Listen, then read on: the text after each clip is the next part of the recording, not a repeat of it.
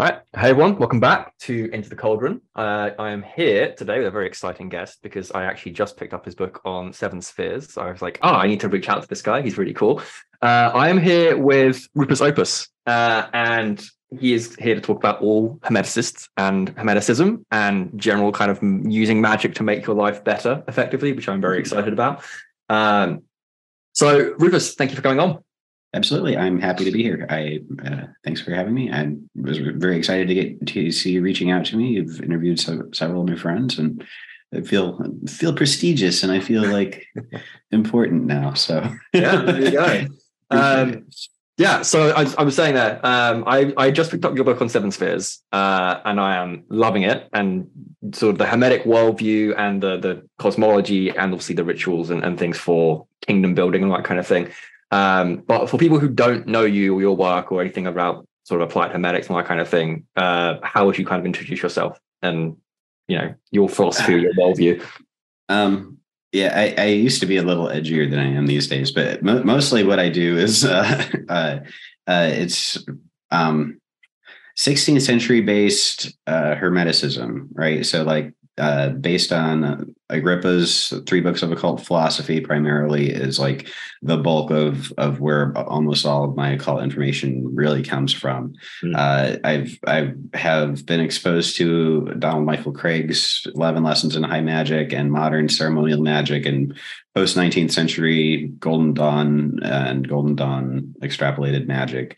I was a member of the OTO for a while. They asked me to leave. It was. I want to ask the story around that, but it's your standard OTO story. It's right, like okay, somebody with a big personality and opinions gets involved with an organization that's trying to do something, and disagreements occurs. So yeah, no, it was. I could have been kinder about that whole thing, but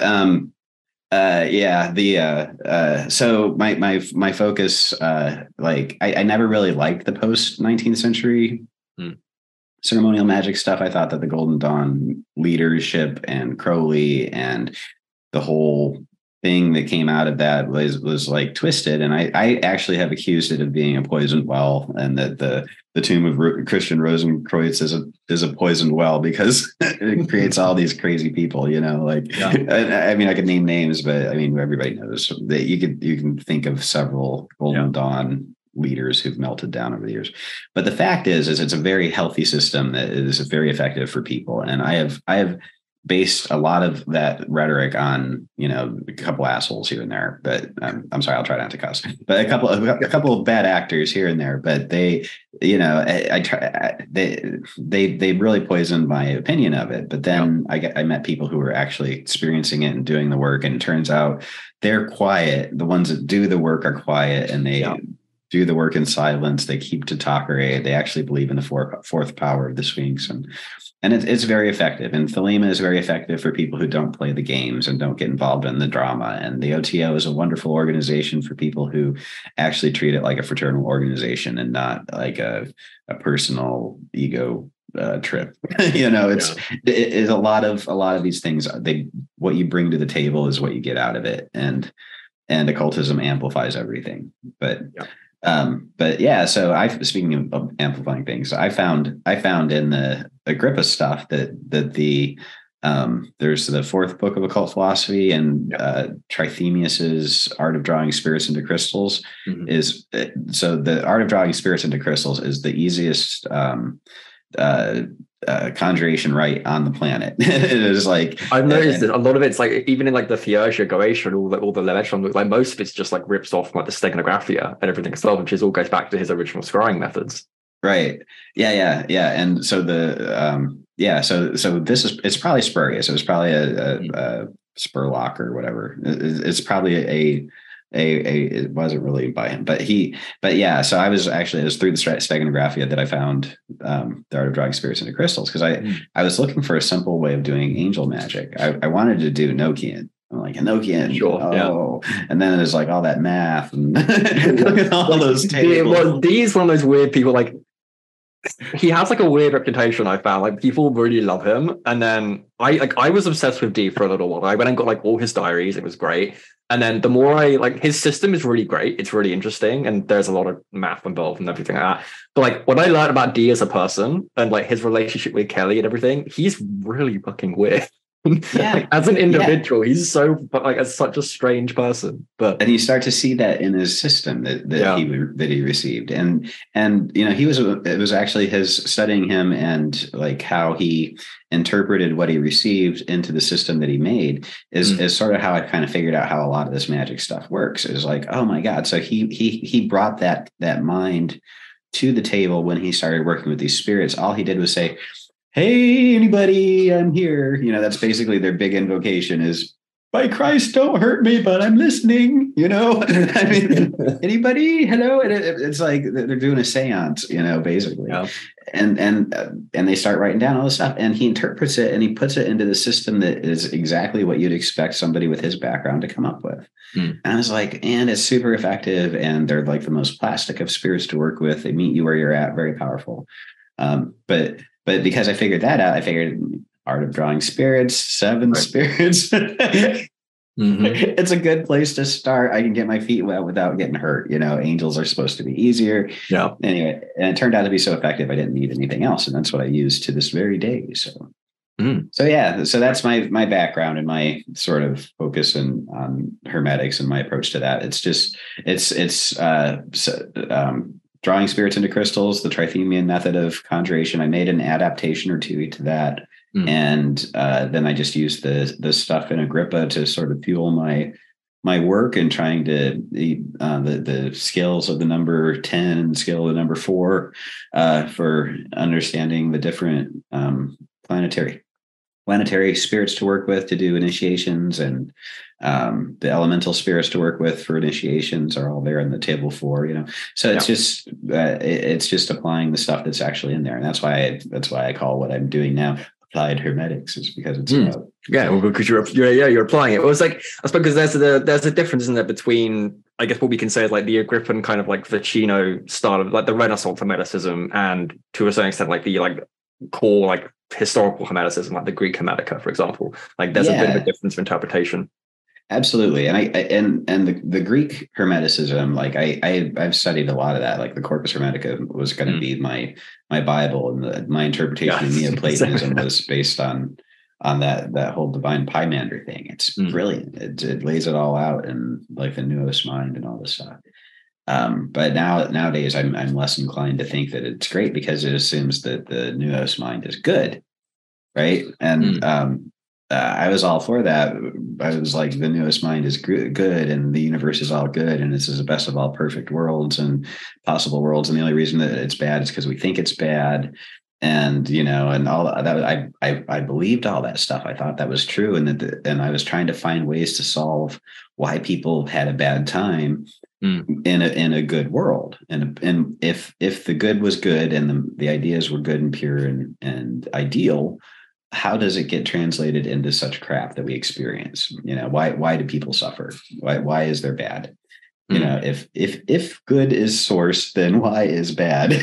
So why is bad? Yeah, that's you can put it on a t-shirt. Why is bad? Exactly. Bad is bad. No, bad.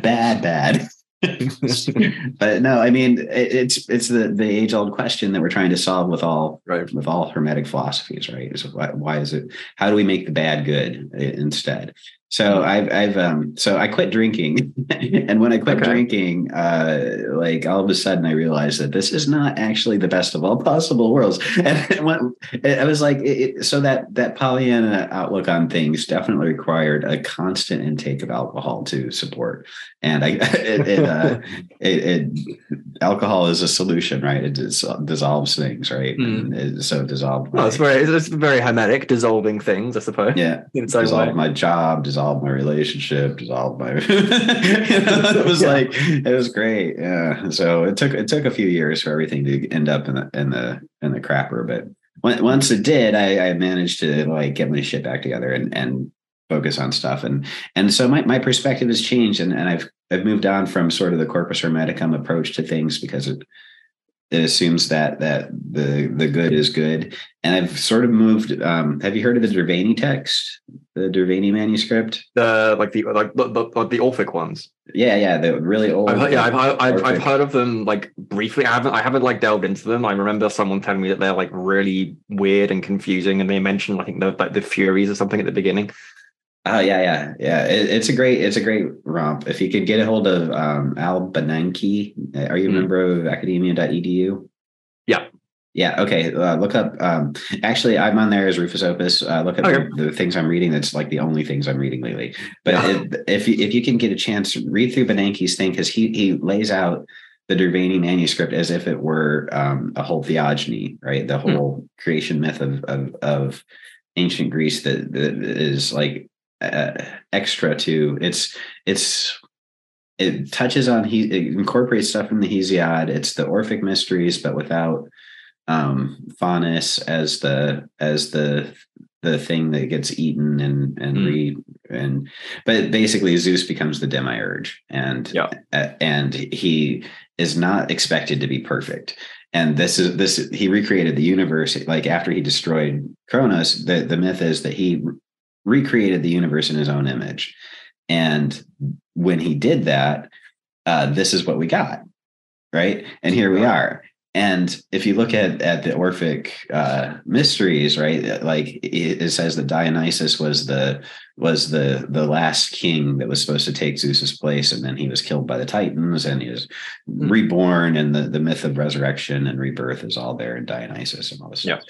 But if you look at what Dionysus was the god of, he was the god of theater and drunken revelry and the mania and that kind of thing. And sex and fun and hedonism and a good time, ecstatic mysteries of life. And he was like all of the crazy shit of society, like the fringe stuff that when you get a culture, sooner or later around the edges, you get the wandering troops. In ancient Greece, it was the magia, right? And the Orphic traditions. They'd go from town to town and set up camp outside town. They would sell crap at the edge of town. They were the carnival. They were the original carnies, were the Orphic mystery traditions. They would sell fried bread. They would have tents. They would do divinations. They would have gods that they would conjure to tell you your future. It was a carnival. Yeah, it's like a full-on carnival, like back in the day. Yeah, the historians recorded the complaints about how the magia would come to town. It's like, the guys there, it was like, the fucking parade's back. They're here again. It's that time of the month again. Yeah, exactly. So anyway, the Orphic traditions have a rich history of being part of carnival and circus. So anyway, the idea that all of this stuff is under Dionysus, right? The things that Dionysus represents always comes up around the fringes of society, and it's a path to that enlightenment and understanding that you get through ecstatic mysteries like mushrooms and stuff like and drugs, drunken revelry, and like any kind of like ecstatic state of consciousness or whatever. Yeah, like all of the stuff that Crowley was trying to say was actually good. Some of the tantric methods and all that stuff that really relies on what we now know is like this huge endorphin release, right? And like it creates that physical setting for your soul to have that mystical experience, right? So the ecstatic things are the extremes of what we can experience in society: extreme happiness, extreme pleasure, extreme joy, and they're all functions of society. So I was thinking that, like, basically, if Zeus the demiurge is all of us, and he has recreated existence in his own image, and we are Zeus, and you're Zeus, and I'm Zeus, and we are manifesting the will of Zeus. Zeus Moira is the fates. The will of Zeus is spun out by the Moira, the three fates, and if we're manifesting Zeus's will, and we are Zeus himself, and the world itself is Zeus manifest, then that's the all thing, right? But it's obviously got some bad in it. And we've got the Dionysian revelries, the ecstatic mysteries that we have as society that's going on to in this backdrop that we're playing out our lives in. And if you look at it as a method of if you look back at the great work of the Hermetic tradition and how we are trying to process ourselves from, are you familiar with Will Moore's memes on Facebook? Vaguely. Yeah. Okay. He makes this one meme every once in a while. It's you are excrement, but you can be gold. And it's usually a picture of like Patrick Starr turning into gold or something like that. But that's the Hermetic path is you are crap, but you can be something pure. Yeah. Like I can't remember who said it originally. Like I was reading Walter Hanegraaff, the Hermetic Institute in Amsterdam. Okay, I thought that sounded familiar. Yeah, he what is it? I have this book here. What's his exact title? The Professor of History of Hermetic Philosophy at University of Amsterdam. And he just got a new book out recently, and it's amazing. Like it's a typical academic book as well, so it's like $100 to get. It's ridiculous. Academic texts are ridiculously expensive. Right. But he talks about this like worldview of this cosmology in, I think it's called Hermeticum 13, where like when we incarnate initially, we come down sort of by the planetary spheres and we take on portions of each of their energies and all that kind of thing. At the exact moment, because like our birth is an exact moment in space and time, which is what's represented by the astrology chart or the natal chart, all that kind of thing. But the second that we're born and we incarnate, again, and this is part of the reason for suffering and the reflection of the good and all that kind of thing. The second that we incarnate, all the daimons and the spirits that are associated with those parts of the zodiacs like rush in and they possess parts of the body effectively. And they, like they're the things that are responsible for like the lust and the passions and the issues that we're having. It's the daimons. So then through this kind of contemplative practice and hermetic practice and stuff, you undergo this kind of like exorcism. And like, I think it's like Tart is like the student in there. Like he like in Corpus 13, he's undergoing this huge exorcism. And he's kind of reborn eventually. He like takes on a new name and all that kind of thing. But like that's the whole like sort of explanatory framework for suffering and evil, in that we're all constantly possessed by daimon in some capacity, right? Which is the same thing. Yeah, fundamentally, there's some problem that we're trying to solve, right? That's Solway Coagula, right? We're trying to solve. It's the alchemical formula. Yeah. So yeah, and that sounds. Right. So whether it's the diamond's possession at the moment of incarnation or Zeus's whatever, his immaturity. Yeah. It's through society and through the ecstatic mysteries, I think, that Zeus is purifying himself, and society is the great work of Zeus. Right. So the process of all of us manifesting in our lifetime after lifetime after lifetime, the reason we're trying to improve things and increase our continuous improvement and accomplish the great work as for ourselves and bodhisattvas for all of humanity, the reason that there's this drive is because we're trying to solve the problem of evil. Right. And we are Zeus's attempt to figure out how to create a universe that is not corrupt. Like this is an amazing piece of work. The machinery of this universe, the technology, the science, the math, the chemistry that has to happen for a universe to exist. Yeah, it's so exact and stuff. Yeah. Ooh, I couldn't do it. Yeah. I don't want to be a god if that's what it has to do. Yeah. Like I tried. I'm not gonna lie. I tried and I'm nothing. And if I could, I would definitely do it. But no, I mean, I can't. So kudos for what he's done. This is fair play to Zeus, man. Like, yeah, and like we're at a point now where we have the luxury of trying to figure out how to get rid of evil now. Evil is something that we can address, and it's not something you can address when you're just trying to create a plateau where you can have a play, and it took 4.5 billion years for us to get to a point where we could even get to a planet that had all the things we needed to start this passion play. And so I see our lives as the passion play, and the great work as our divine mission. And we work on ourselves in small because we are the macrocosm. The great work that we're doing is also the great work of the macrocosm of God. So that's where I'm at today with all that stuff. And I think it's through conjuring angels and demons and all the stuff that you learn about in the 16th century grimoires.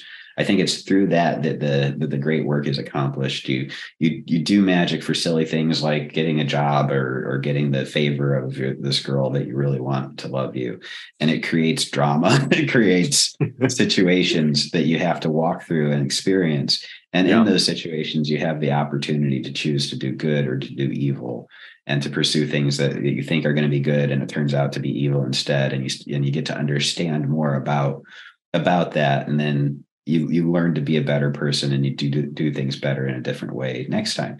And it's like all this stuff works together, but all we end up with at the end of the day are these memories. So it's like if all you get out of life is this memory, then what exactly is the point? And all I can think to do is project what I can experience onto the macrocosm. I feel like the only thing that makes sense is if we're trying to actually fix this problem, because I look around and I see how terrible we are and what we've done to this beautiful place. And it's overwhelming. And if I don't if I don't think that we're trying to do something better, if it's not for some purpose, then and it could just be like, I could just be deceiving myself because it's hard. Otherwise there's nothing, right? It's just nihilism. Yeah. But regardless, my self-deception provides me with avenues to at least feel like I'm making the world a better place. So yeah. So it works. That's the thing. It's like, and this is the problem like I found with, like, I remember on one of my last podcasts, I was talking to Christopher Warnock about this. It's like the challenge of like, I guess what's the way of putting it? Like bringing kind of like academic or scholarship, like rigorous, like methodologies to occult work, rather than sort of going into the kind of, new agey kind of everyone can be everything everywhere. But there needs to be some kind of methodological way of going about things. But the problem you have is most of modern academia, it has atheistic materialism as its bedrock, so it doesn't really care about magic. This is the problem we have with the Hermetica, where it's like a lot of the like philosophical quote unquote Hermetica are translated, and they just ignore a lot of the technical kind of magical stuff because it's magic, they don't care, it's not real. And so you need to be approaching it, but the academic thing inevitably leads to nihilism as a whole, because there's no incentive to do good ultimately. If all of us kind of just burn out and do nothing here, and we go into oblivion and that's it, there's not really much purpose. Even if you create the purpose, it's an indefinite purpose. So there's no like lasting point to anything. Right. except the thing about nihilism is if you actually value yourself, if you think that this life is damn special. That's the other side of it. Yeah, if you can weave a little narcissism in, you just gotta like balance your mental illness out with your nihilism so that it turns you. Well, I think that's probably what like Nietzsche did as well. I think I've often heard people say that he used like philosophy as a substitute for therapy. Yeah, a lot of people do, and to this very day. Yeah, it can be good because don't get me wrong. Like I've found a hell of a lot of like good personal growth in Plato and all that kind of thing. And all that kind of thing. Like, it does help mental health. I think absolutely it does.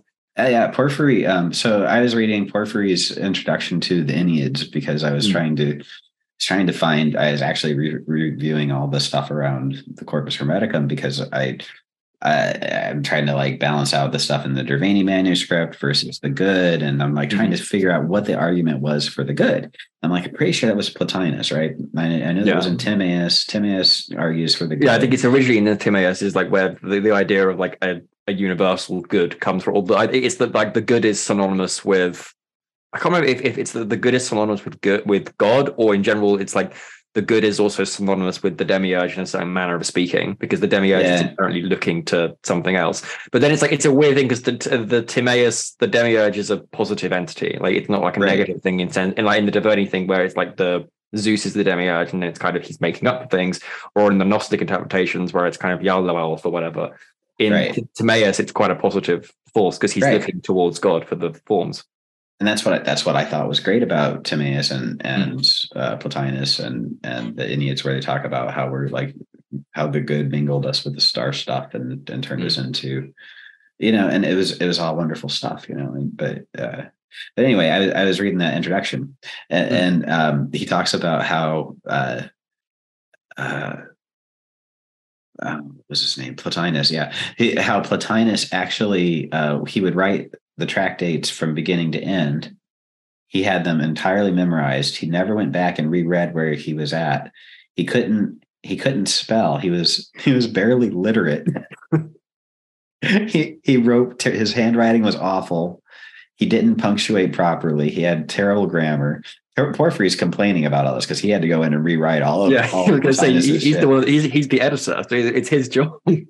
But he was like, he would sit down and he would have the whole thing memorized. You could interrupt him in the middle of a thing, and he would start talking to you, and he would pick up right where he left off and finish the tractate because he had it all memorized in his head before he started. And he was like one of those savants, right? And you look at him, and today, like, what would he be like today?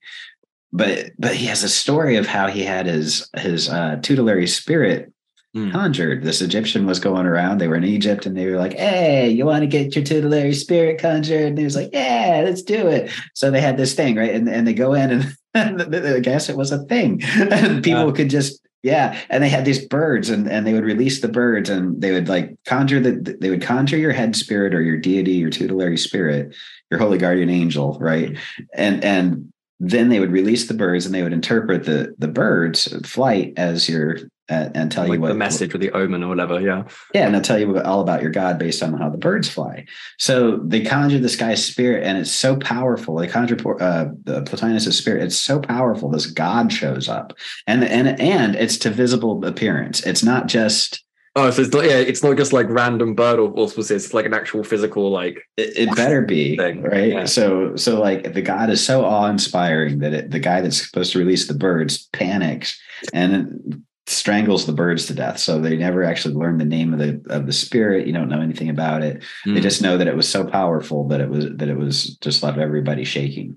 Yeah. So, and he said that he kept that God in his mind. He contemplated that God day and night. And that's how he was able to do all these miraculous things. And when you think about like these hermetic practices, these contemplative practices of getting your diamonds back into good, right? Like it's alchemical ultimately. Like it's transmuting them with the good. Like the idea is you have sort of like one of the 12 diamonds or whatever is possessing you from the zodiac, and then each diamond has like a corresponding virtue or a corresponding good that you invoke and contemplate that like transmutes the diamond away from you effectively. Yeah.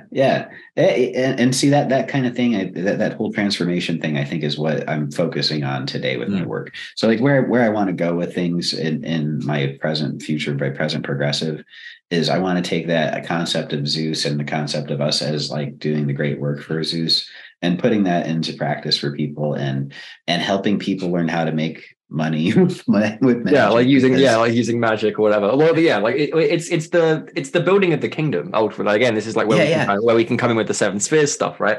But absolutely, it makes me think of almost like Maslow's hierarchy of needs, whatever. You need to have your essential like building, but you have your essential foundations for money and everything like that. And it's like this is where I think like if we're working with planets, for example, like doing any like celestial invocations, this is where I think people often go wrong with Jupiter.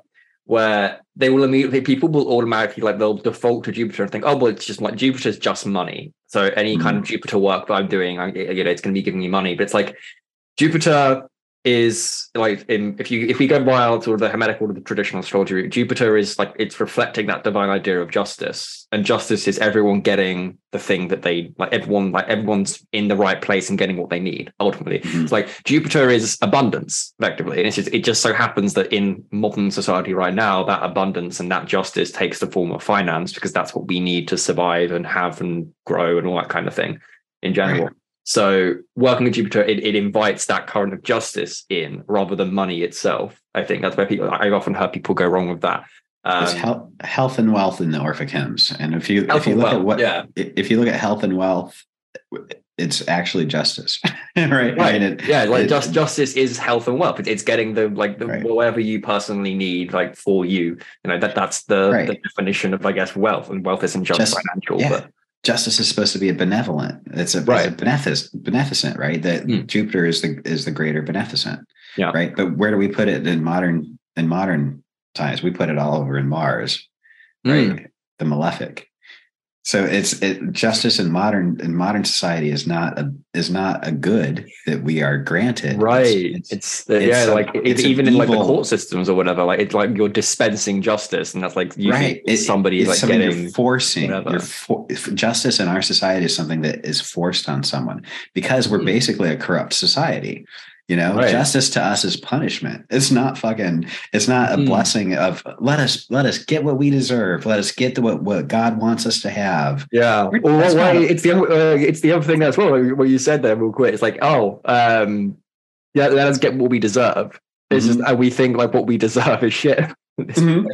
Right. What we actually deserve is to get punished. Yeah. Because we know what assholes we really are. And so, we know what we really wanted. What we really wanted was just to have good food, sex, and not have to go to work today. So what? That's not evil. That's not wrong. That's actually the reason you want that is so that you could do things that are good. Like the thing is that once you actually have all that stuff, you have all this time to just build stuff to make other people's lives better. You can do that with your time. You can choose to do that once you have food, sex, and a house, a car, and a job. That's what I tell everybody. You got to have a house, a car, and a job. And that's what 16th century magic is good for. It's great. It's really good for that. You can conjure Bune to get money. You do the talismans for favor, and people like you. So that's what I'm telling people about these days. Is just the great work is the process of healing Zeus, and the way that we do it as magicians, the people that incarnate as magicians, we get to work with the invisible spirits, right? We get to for whatever reason, when we call, those spirits answer us, and we see their effects, whether it's all in our heads or whether we're crazy or whatever the fuck, who cares? Doesn't matter. When we call the spirits, it seems like they work for us, right? And the most effective way I found to do that is to get their favor. The talismans of Venus and Jupiter are great, from the Greater Key of Solomon, the ones that bless you. If you have a 7 and 4 approach, 7 planets and four elements, as long as you have the representatives of those and a seal for each and a relationship with them, your magical practice is going to be great. I've been working with the 7 winds from the Picatrix, the mirror of the 7 winds. Warnock is actually the one that he's got a page on his site where he talks about it. Yeah, I guess because he was like one of the first to translate the Picatrix, wasn't he? Yeah. And he did he did a mirror that he engraved. It was just like a glass mirror that he would engrave at the proper time, and basically you engrave it at a time when Jupiter is well aspected, and then you polish the mirror part when Venus is well aspected. So it's like a double, like a double thing. Yeah, and so you polish it, and then you smoke it in a smoke that's made out of your 7 bodily fluids, right? The 7 effluviums. Very Picatrix, yeah. It's very gross. And I was in quarantine. I had it was when COVID had just started. Sure. I had 15 days to time indoors, nothing else to do. Yeah, time indoors, stuck in a room. And I had and it says that you have to tie it from a bow above water. So I had a bottle of water, and I got this branch that I made a tripod out of, and I tied this mirror. I made this mirror out of paper, and I had a gum wrapper. So I polished the gum wrapper, and I made this aluminum foil. Actually, where is it? It's it's out in the living room. I was using it, but it turned out to be one that's really It's a powerful talisman. But I smoked it in my fluids, and it was gross. But you do like 4 days of this foul smelling thing, or 3 days of this foul smelling thing, and then 4 days of really good smelling suffumigations. And it's just every morning you do that. You're not supposed. It doesn't say to say any prayers or anything. I did the Astropolis prayers. I don't know if you're familiar with those. They were from it got popular in the Grimorum Verum. Jake Stratton Kent mentioned them somewhere, and then somebody else picked it up and ran with it, and one thing led to another, and now the Astropolis prayers are something. But anyway, it was popular at the time, so I tried it, and it seems to have been effective. Whatever.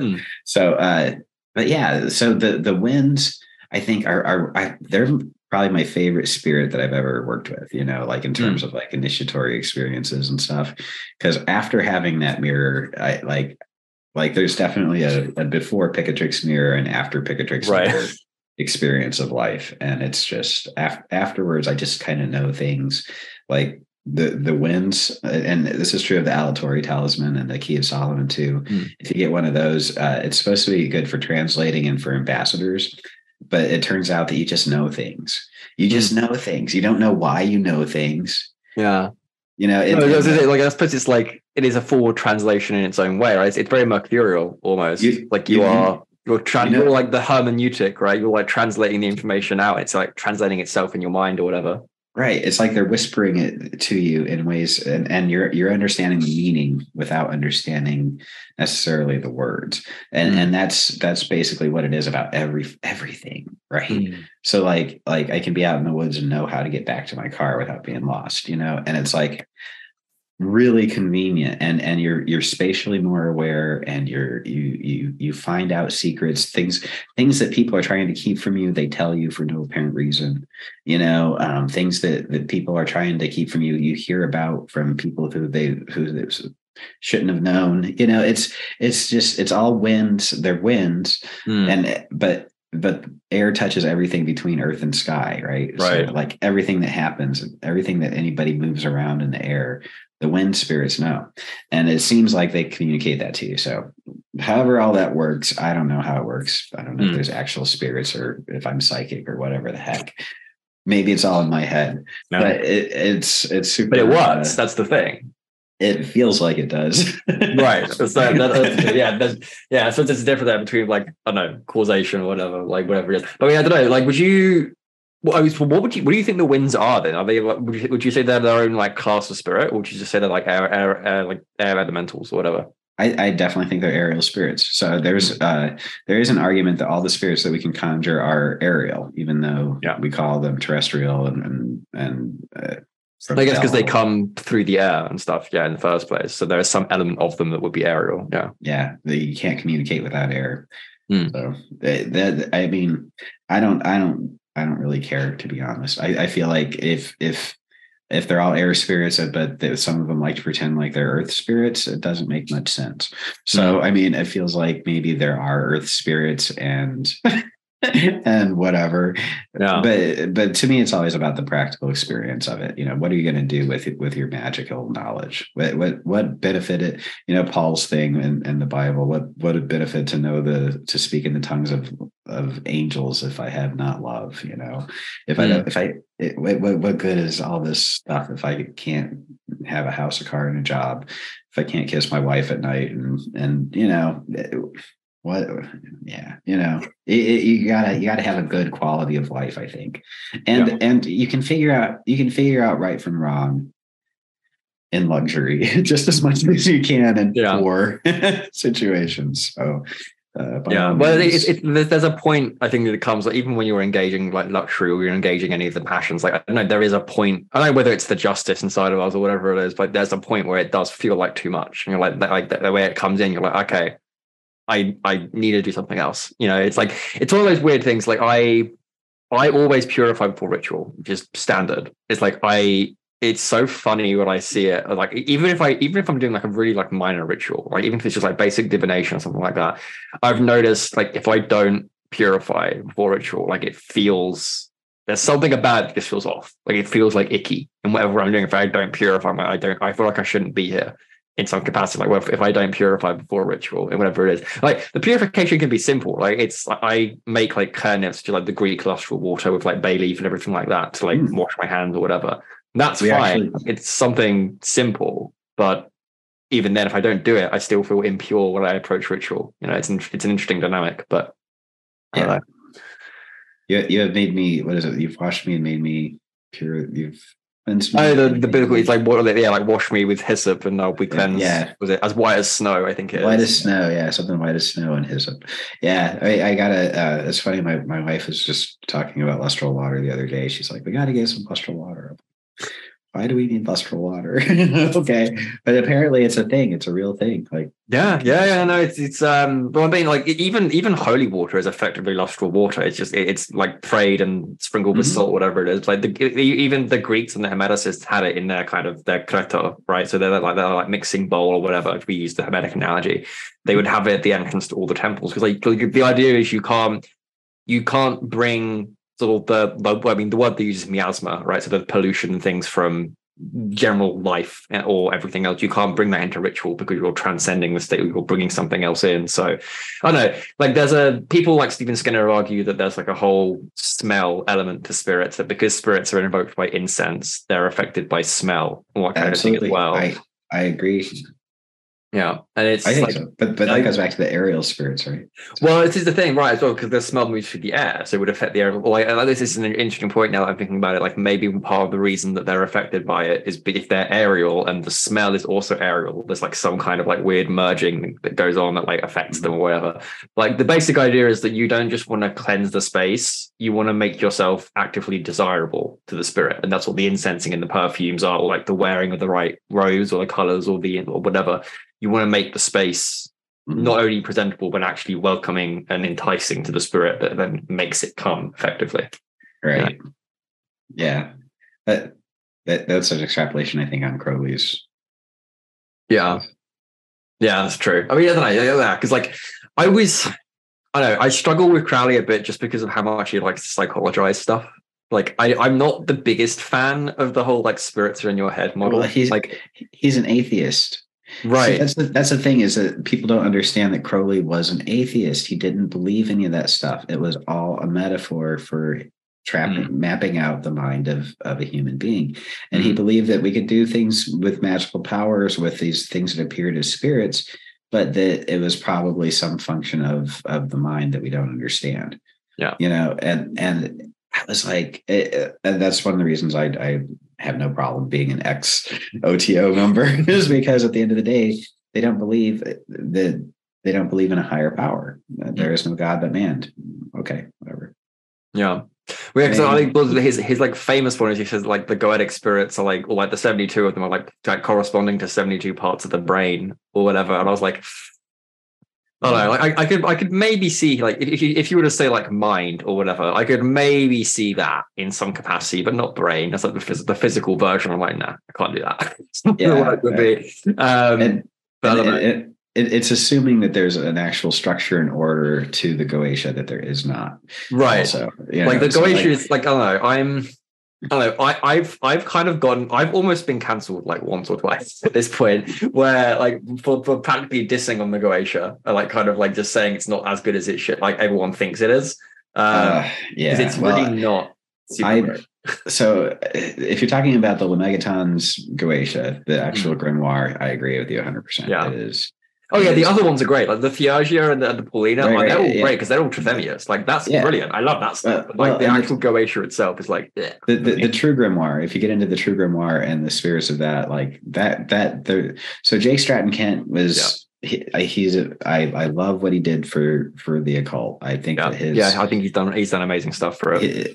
He's a blessing. And what we mean by Goetia today is completely different than just what we meant 10 years ago or whatever, Right. So that I think is important to keep in mind. So saying the Goetia is for children is true. It's a grimoire, it's a grammar, it's a place for people to experiment and play without hurting themselves, because you can't really do much with the spirits of the Lemegeton's Goetia, especially in the system as it's presented. You can barely even conjure half of them, because it like from the descriptions of the spirits, that you only have half the equipment. And it's like so it's like this. The system itself is for people to practice. It's literally a grammar.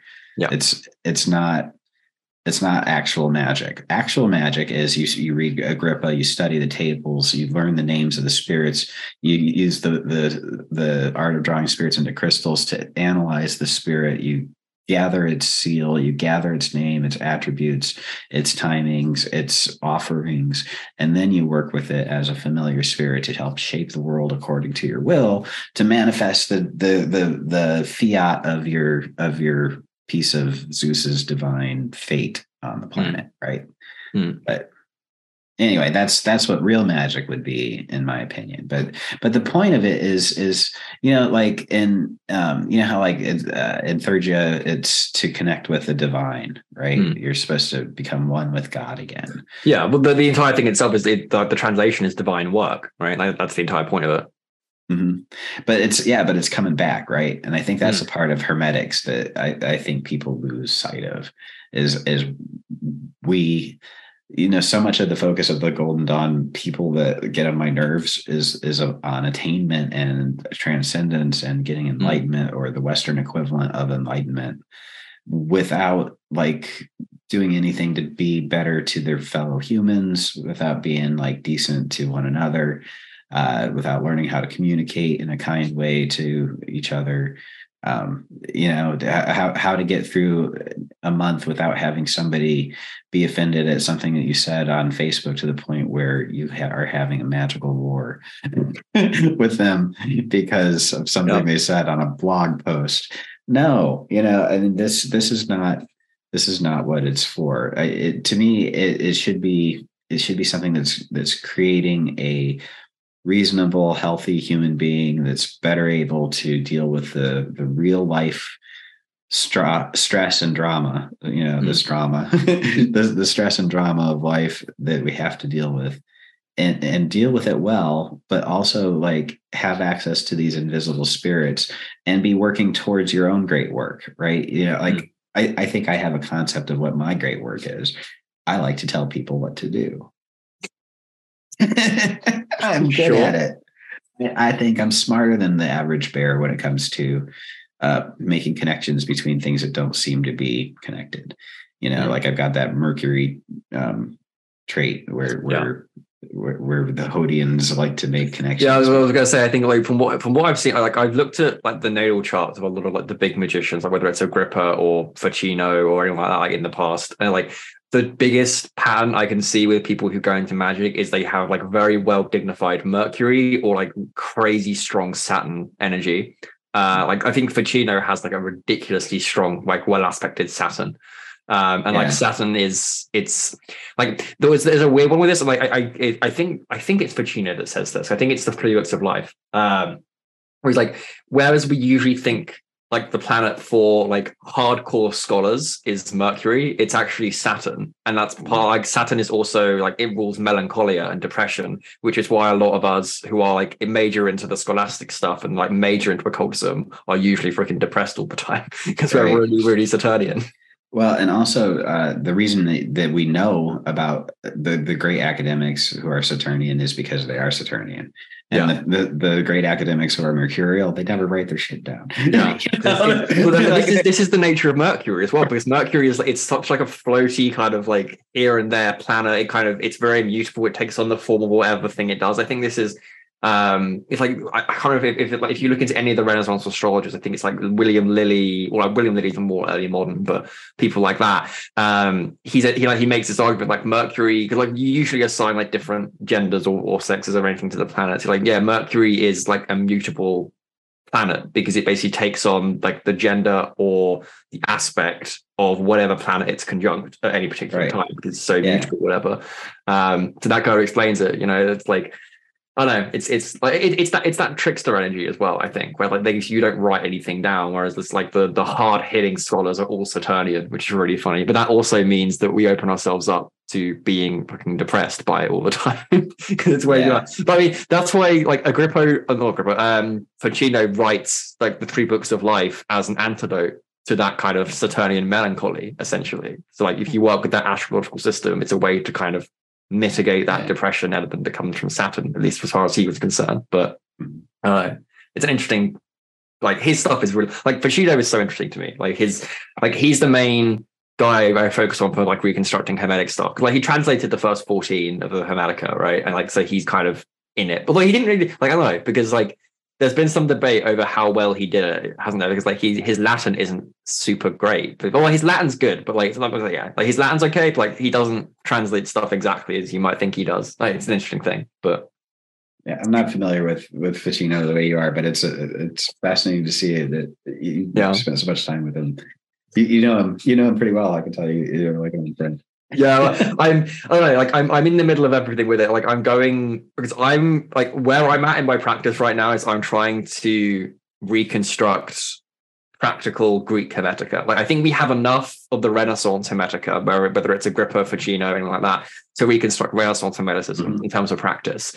But in terms of reconstructing a practice from the Corpus Hermeticum or like the Stobaean fragments or like the historical Greek Hermetica, I like that requires a bit more scholarship and a bit more work to start reconstructing practical stuff from that end of it. And that's kind of where I'm coming at it from. I want to reconstruct practice of ancient Hermetica and then see how well it like overlaps with the Renaissance Hermetica as well. That's kind of what I'm up to right now. But that's fascinating stuff. I'm all for that. Like that it's the porphyry thing that we were talking about earlier, right? Exactly. We're just talking about so that kind of reconstructing that kind of practice, like we know that Porphyry said that Plotinus he kept his mind always on that deity, right? So that deity that they had evoked to current practice, he said he kept part of his mind was always in communion with that deity. So what do we know about his practice then? We know that like Hare Krishnas, for example, today, they're always in communion with their mantra. Like some part of them singing their things, and it helps them connect. Yeah, right. And so that's a method of always being connected to that divine spirit. So what is your mantra for your spirit? What's your holy guardian angel's name? Right. So I've got what I think the name of my holy guardian angel is, and I contemplate that. And if I think about that while I'm doing tarot card readings, I understand the images better. Right. So it's like that practice of the first century Hermeticists was probably something like it's effectively kind of like the holy, or like the Agathodaimon holy demon, right, or the holy daimon, right, where you're invoking that higher genus or whatever it is. Yeah, your logos, you're getting in touch with that right. With that logos workman thing, right? So so that's and then have you found any practices? So like Iamblichus talks about and on the mysteries, he talks about some of the things they do with Santhamata and talismans and addressing, and it sounds like taking on God forms, right? But I've never been able to wrap my mind around what the actual practices are. Have you? How are you gonna be able to reconstruct the? Yeah, it's like it's a hard one, because like Iamblichus is also a weird one, because his understanding of theurgy is so radically different from the other Neoplatonists, because he basically just ritualized the whole thing. But the thing about it that's really, really cool with Iamblichus is that he's like largely actually pretty Hermetic. Like he's Neoplatonist in a manner of speaking, but he's actually more, I would argue, he's more Hermeticist than Neoplatonist, because there are really kind of like three, what should we call them? Like three active people in late antiquity, from what I can see, who were like who we can actively identify via practice or whatever as like historical Hermeticists. One of them's Iamblichus, because there are enough like sections on the mysteries that talk about Hermes and Hermetic practice for me to say, yeah, he's probably practicing some kind of Hermetic liturgy or whatever. I think Zosimos of Panopolis, the first, like the alchemist, is very clearly Hermetic. He mentions Poimandres as well. Actually, and he's writing letters to another one who is a girl. What's her name? Theosobia or Theosebia, something like that. I can't remember what her name is. She's like one of his friend or like one of his students, something like that. And he's writing letters to her, and he's like telling her to like invoke Poimandres and everything in these alchemical letters. Like clearly he's a Hermeticist in some kind of way. Great. But like they're like your top three. So like Iamblichus, Zosimos, and Theosobia are like your three historical like living Hermeticists that we can actively link to the tradition. So it's looking at any of the kind of rituals that they talk about effectively, and then working it back or like reconstructing it back. Because like, I'm at least right now, because I'm writing a book on it right now. Basically, I'm gonna publish sort of a Hermetica, Hermetica Practica or something like that, like practical Hermeticism, or like ancient stuff. Applied Hermetics, I'm all for it. Yeah.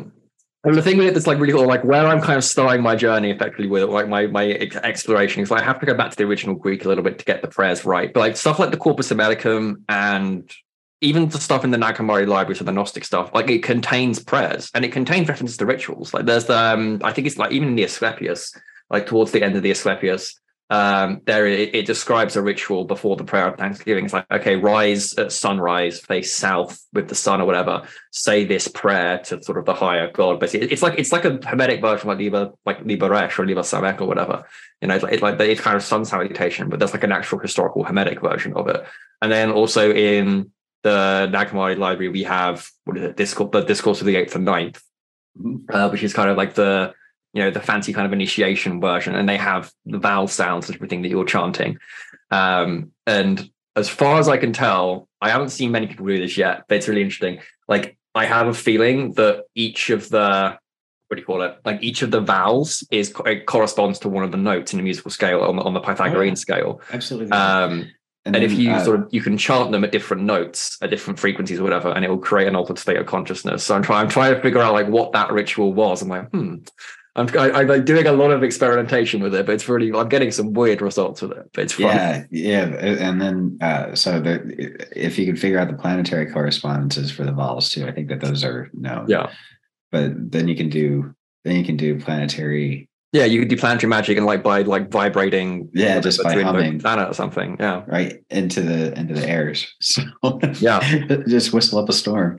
So yeah, just like but isn't that like how the cunning people do it? So they do. I think they do. Like one of the things I noticed, I think this is in like it might be like Cornish witchcraft. I'm trying to remember because I remember reading like was it like Gemma Gary's books on traditional witchcraft, like the whole original like Troya Esoterica stuff. And she talks a lot about like the word. Like, you know how like in Abraman they have the word squares and that kind of thing. There are versions of those in like the cunning craft, but it's weird. You kind of like whisper divine names over the squares, and then like the act of whispering like imparts it through the air into the square that then activates the square. Yeah.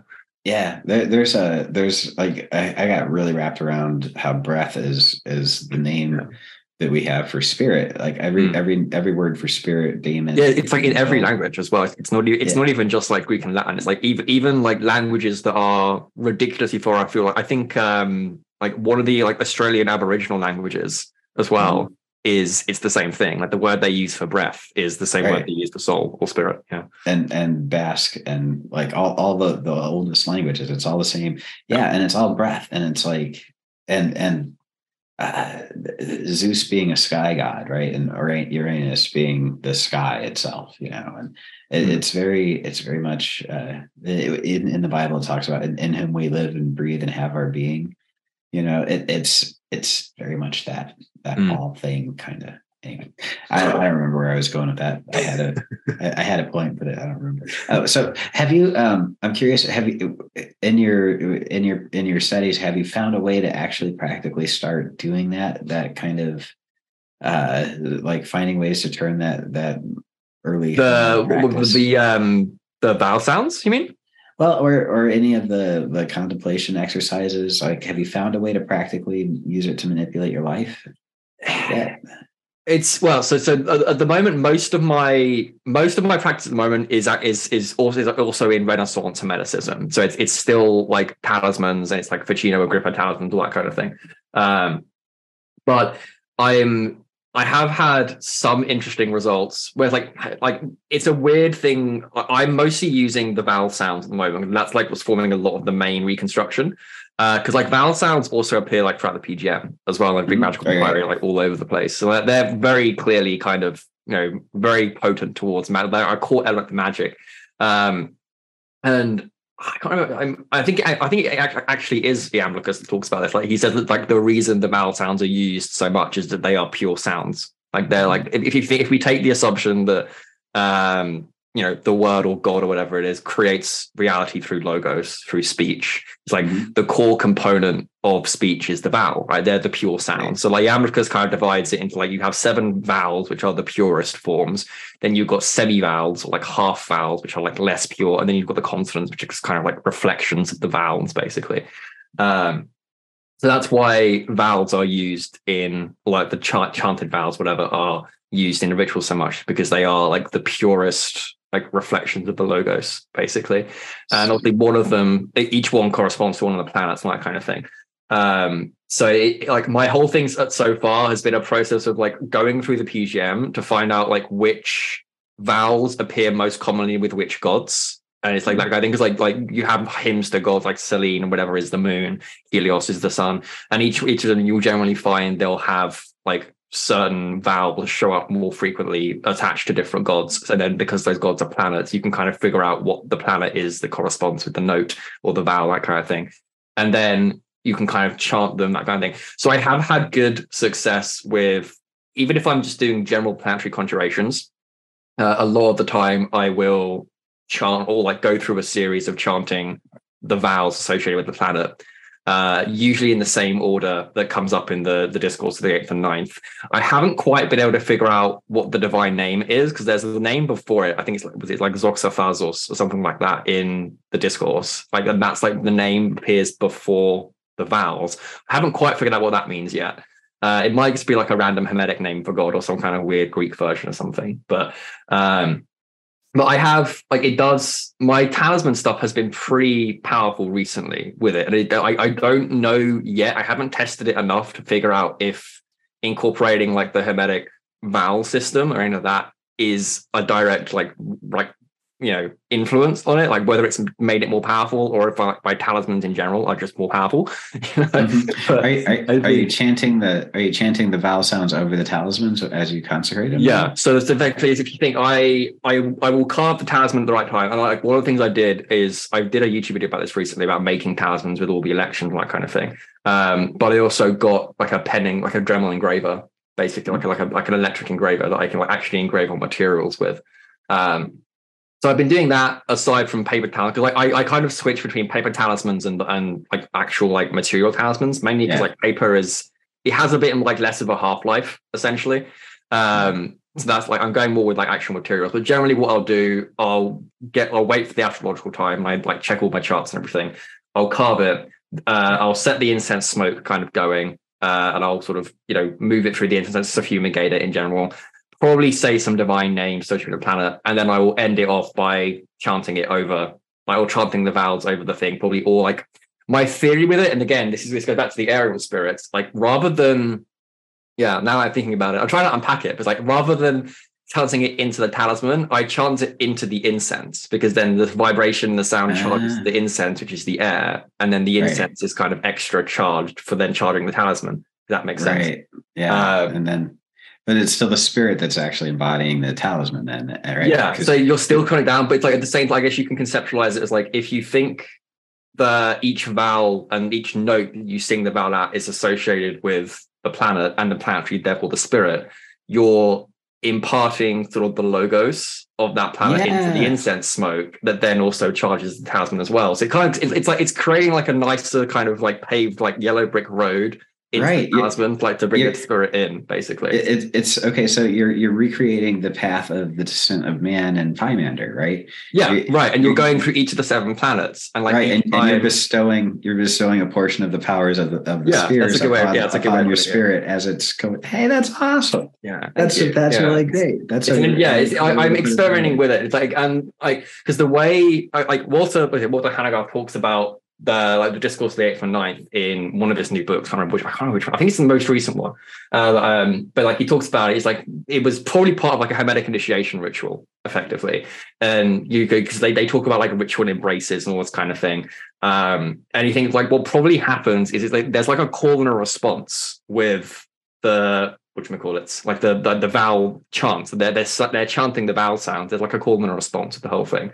Whereas like if you imagine, you have the master or the teacher and then the student, and they kind of go into like the temple room, or he makes the argument actually like the setting may have actually been like the desert in general. Like they may have actually just gone out into the desert at night and be under the stars so they can like see the planetary descent in general. Like you go out with like a student and a master, they kind of like stand in front of each other and they're chanting these vowels, but you also have all the other initiates like standing around them in a circle, and they're basically all chanting, I think it's like Omega. So they're chanting like a long O, basically. And then their main initiate is kind of standing there, and they basically chant a vowel corresponding to each of the planets. And every time they chant the vowel, like the crowd responds with an O, and then they just work their way up through the seven spheres. And then like that's how they kind of elevate their consciousness through. And like if you think of like how it's all working, it's like, you know, you imagine you in the middle, and you're kind of like throwing out this vowel sound on the planet, and then you just get a response from like all around you, of everyone vibrating omega like back towards you, all like going into you, and then your consciousness just goes like that sounds awesome. And it goes through it. Have you done it yet? Have you tried it with a group? No. I've only just I only just found out about this because he wrote in his book. I just got his book yesterday, and I've been reading it like the past couple of days, and like he talks about it, and he actually mentions it. He's like he's talking about it. He's like, yeah, I've kind of reconstructed this idea of how it might work. Now we need practitioners like to come together in person and go and see if it works. Like I have the theory, and this all kind of works, and it's great. But I was like, I'm not a musicologist, so I have no idea what I'm doing, and I'm not an occultist, so I don't know how to do this stuff. So I need somebody, or I need a group of people who are familiar enough with Hermetic stuff that they know, you know, the theory and the theology of the seven spheres, and I then need like people to come together and actually do it and tell me what happens. You know? I know a keyboardist and I know a guitarist. Yeah, that's the thing. It's like I have a lyre as well. So you know, in terms of the Orphic histories, you know, we could we could just make, you know, this sort of it moves into like another like weird goal that I have, and it's such a funny thing now. Like as well as like teaching lectures or whatever online that I occasionally do with this kind of stuff. Like it's a perpetual goal for me to like build like an actual proper Hermetic academy in person someday. Oh yeah. Like I want it. Like it's such a thing. I'm like whether it's a campus or whether it's just like a building or whatever. I'm with you. I want a Hermetic retreat. It's the same right, concept. Exactly. You know, and so I'm looking at properties here. Like there's a hotel, there's a 14-bedroom hotel that's like $2 million. I'm like, I just need $3 million. Yeah, only $2 million. Only $3 million. But yeah, and I'm looking at it, and it turns out that it's closed 9 months out of the year because of the snow. And I'm like, oh, okay, that won't work. Yeah, but because you can rent like retreat spaces. This is the other thing as well. Like this is like I talked to a couple of my other like friends about this who are like in my community and this kind of thing. But you're like, yeah, like we could totally just start doing retreats. Like we need like you can get a bit more of a member base going. Yeah, so there's an Airbnb for it, and then you can just go and rent a space for like a weekend, and like people can get their own accommodation or whatever. But it's just bringing people together in person. It's like, and that's the first thing I want to try. Like when everyone gets like, okay, everybody stand in a circle. We're all going to chant O at each other. And then we'll all take turns and then we'll see what happens. What are the other vowels? Yeah, but like if someone saw us, like imagine just like someone like driving by the highway and like looks like and just got like a bunch of looking like Hermeticists in the field, just going, like we would look very strange to some guy just like driving by, like fucking Hermeticists again. Fucking Hermeticists. Yeah, that'd be great. Yeah, I'm here for it. It's happening. See, we're gonna manifest it. It's the kingdom at work. That's the thing. Absolutely, it's the kingdom management is what we're working on. It's kingdom management. Yeah. So brilliant. Cool. All right, well, let's start wrapping up. Go on for an hour or so, haven't we? Yeah, this is great, and we're just getting into the part where the magicians are talking about their magic, so it's cool. Yeah, so, it's a nice flow. We've gone in a nice direction. Yeah. Cool. So so to end with, I mean, I don't know, you have any advice for people who are wanting to start this kind of Hermetic praxis, or even like Trithemius, like spirit working or anything like that? Do you have any advice for people, like what they should look out for? I do. Like jump in and like practice. Don't be afraid. Anything you call up with magic, even if you create a bad life for yourself, you can always fix it with magic. When you do the 7 spheres of initiation, you generally life gets worse before it gets better because you get initiated, you get purified. As you get purified, things get worse. If things get worse from your magic, don't panic. Just keep doing magic, keep working on it, and just fix it. You can fix it. You have the power to do it, and just go for it and enjoy it. Build a life where you're having a good time, because it makes it better for everyone. Yeah. And it puts you in a better position to help people as well. And that's the core justice element underneath it, you know.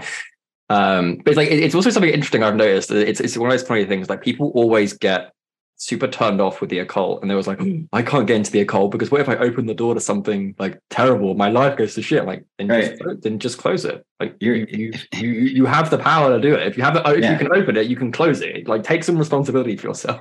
Absolutely. And honestly, it's we wish we were that strong. If we were really that strong, we'd all be millionaires, you know. So takes practice. There you go. Yeah, absolutely. All right. Well, Rufus, thank you so much for coming on. It's been a great hour. No problem. Thanks a lot, Chris. Thanks for having me. Right. I'll talk to you soon. Bye.